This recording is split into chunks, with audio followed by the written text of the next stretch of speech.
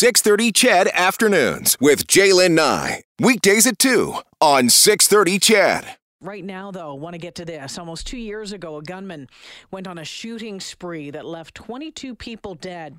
It started in the small Nova Scotia community of Portapique and spread across central Nova Scotia. There are so many questions about what exactly happened that night and the police response to it. Well, today, a timeline of the shootings with never-before-heard eyewitness accounts was released by the public inquiry into the killing spree. Brian Hill is a Global News investigative reporter and the head of research and web content for the 13 Hours podcast, a podcast that told the story, focused on the shootings. Brian joins us now. Brian, welcome to 6:30 CHED.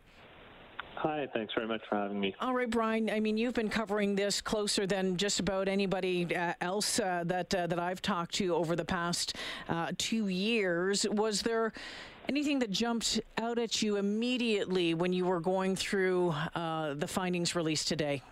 Mm-hmm. Yeah, there were a couple things actually, and I mean, you know, we've spent thousands of hours really over the past few years working on this as a team and at Global News, and the first thing that really jumped out to me was just how close the RCMP actually were to the gunman that night in the very first moments of this incident, and just so. I guess the chaos as well of what was happening in Portapique in those early moments after the first 911 calls, and you know, like I say, in terms of how close the RCMP were, the public inquiries account shows that eyewitnesses placed the gunman less than 170 meters away from the first responding officers on the scene. And it was, you know, by this point, it's believed he had already killed 10 people, and he'd done that in less than 30 minutes.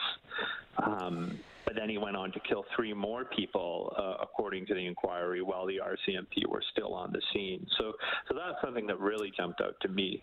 Brian, one of the things when I was reading the accounts of what happened was that a lot of the witnesses, the people who either had been shot at or eventually had been shot and killed, when they were on the phones with 911 or when their kids called to report that mom had died, all of these things had talked about Gabe, had talked about Gabriel, had talked about the denturist from town who was driving a fake police car. And so that raises the question again about why did it take so long to figure out who this was? Yeah, and I mean, that's a question we've had for a long time, what the RCMP knew, when they knew it, and when they chose to share these details with the public. These are things that we've looked into in great detail before, but you're right. The accounts that we've heard today, including transcripts of 911 calls made by the victims, including Jamie Blair, whose husband, Greg Blair, was the first victim shot and killed by the gunman. Jamie Blair was shot and killed. She was on the phone with 911 at the time that happened. Her children were hiding behind the bed or in between the bed and the wall, and they witnessed their mother's murder. And then they described all of this to 911 operators in a separate call just a few minutes later. And, you know, Jamie Blair, well, you know, just moments before her murder, told the RCMP it was Gabriel, that he had a massive gun, that he had shot her husband, that he was banging on the door. All of this was told to 911 operators. The children said the same thing. It's Gabriel. He's outside. He's shooting everybody. These, you know, gunshots could be heard on those calls as well. And all of that information was in the hands of 911 operators before even before the first RCMP officers got on scene.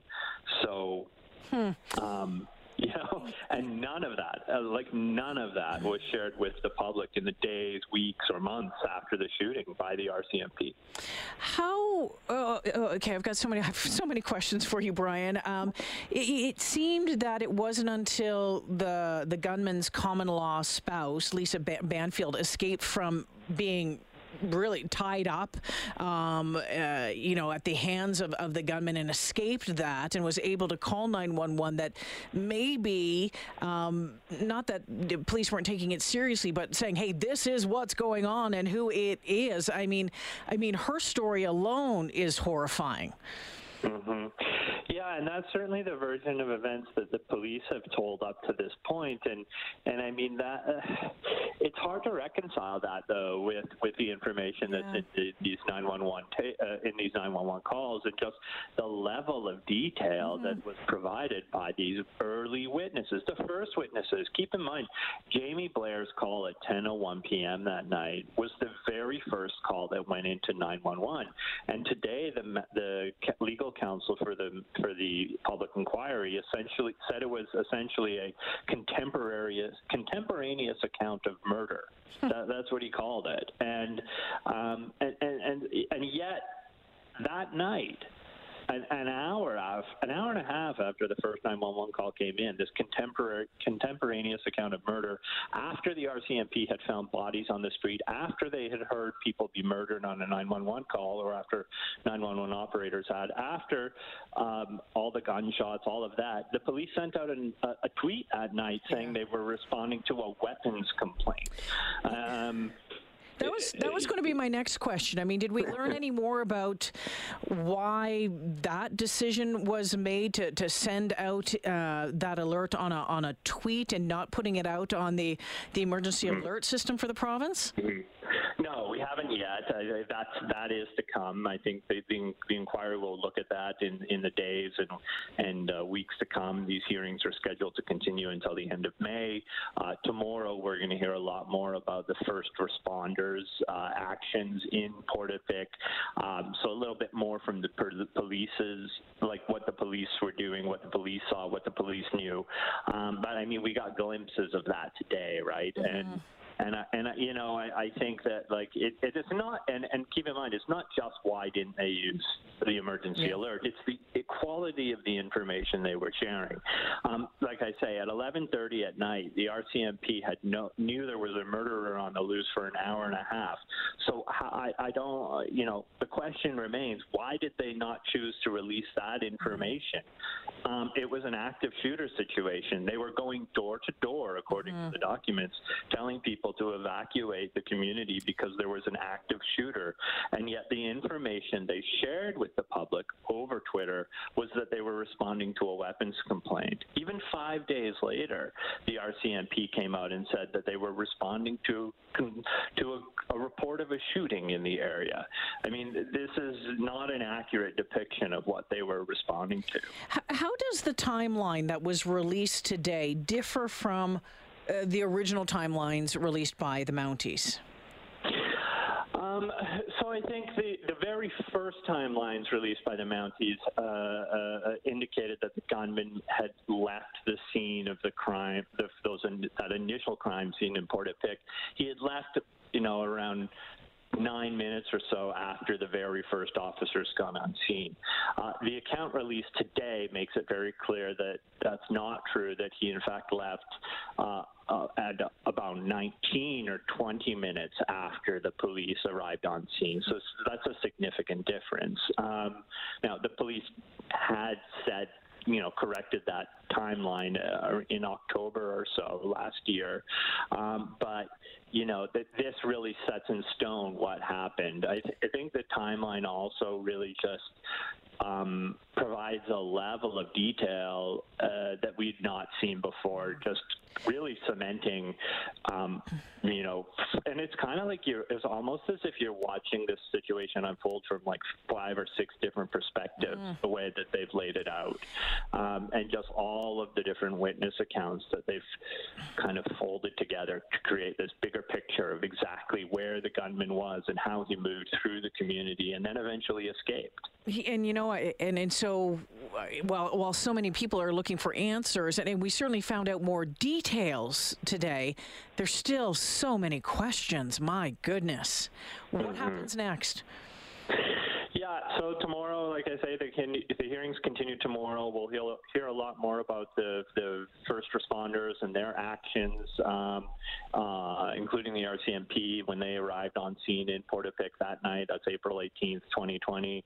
We'll hear a little bit. We'll hear a lot more as well about the efforts to contain that scene and try and contain the gunman. What happened?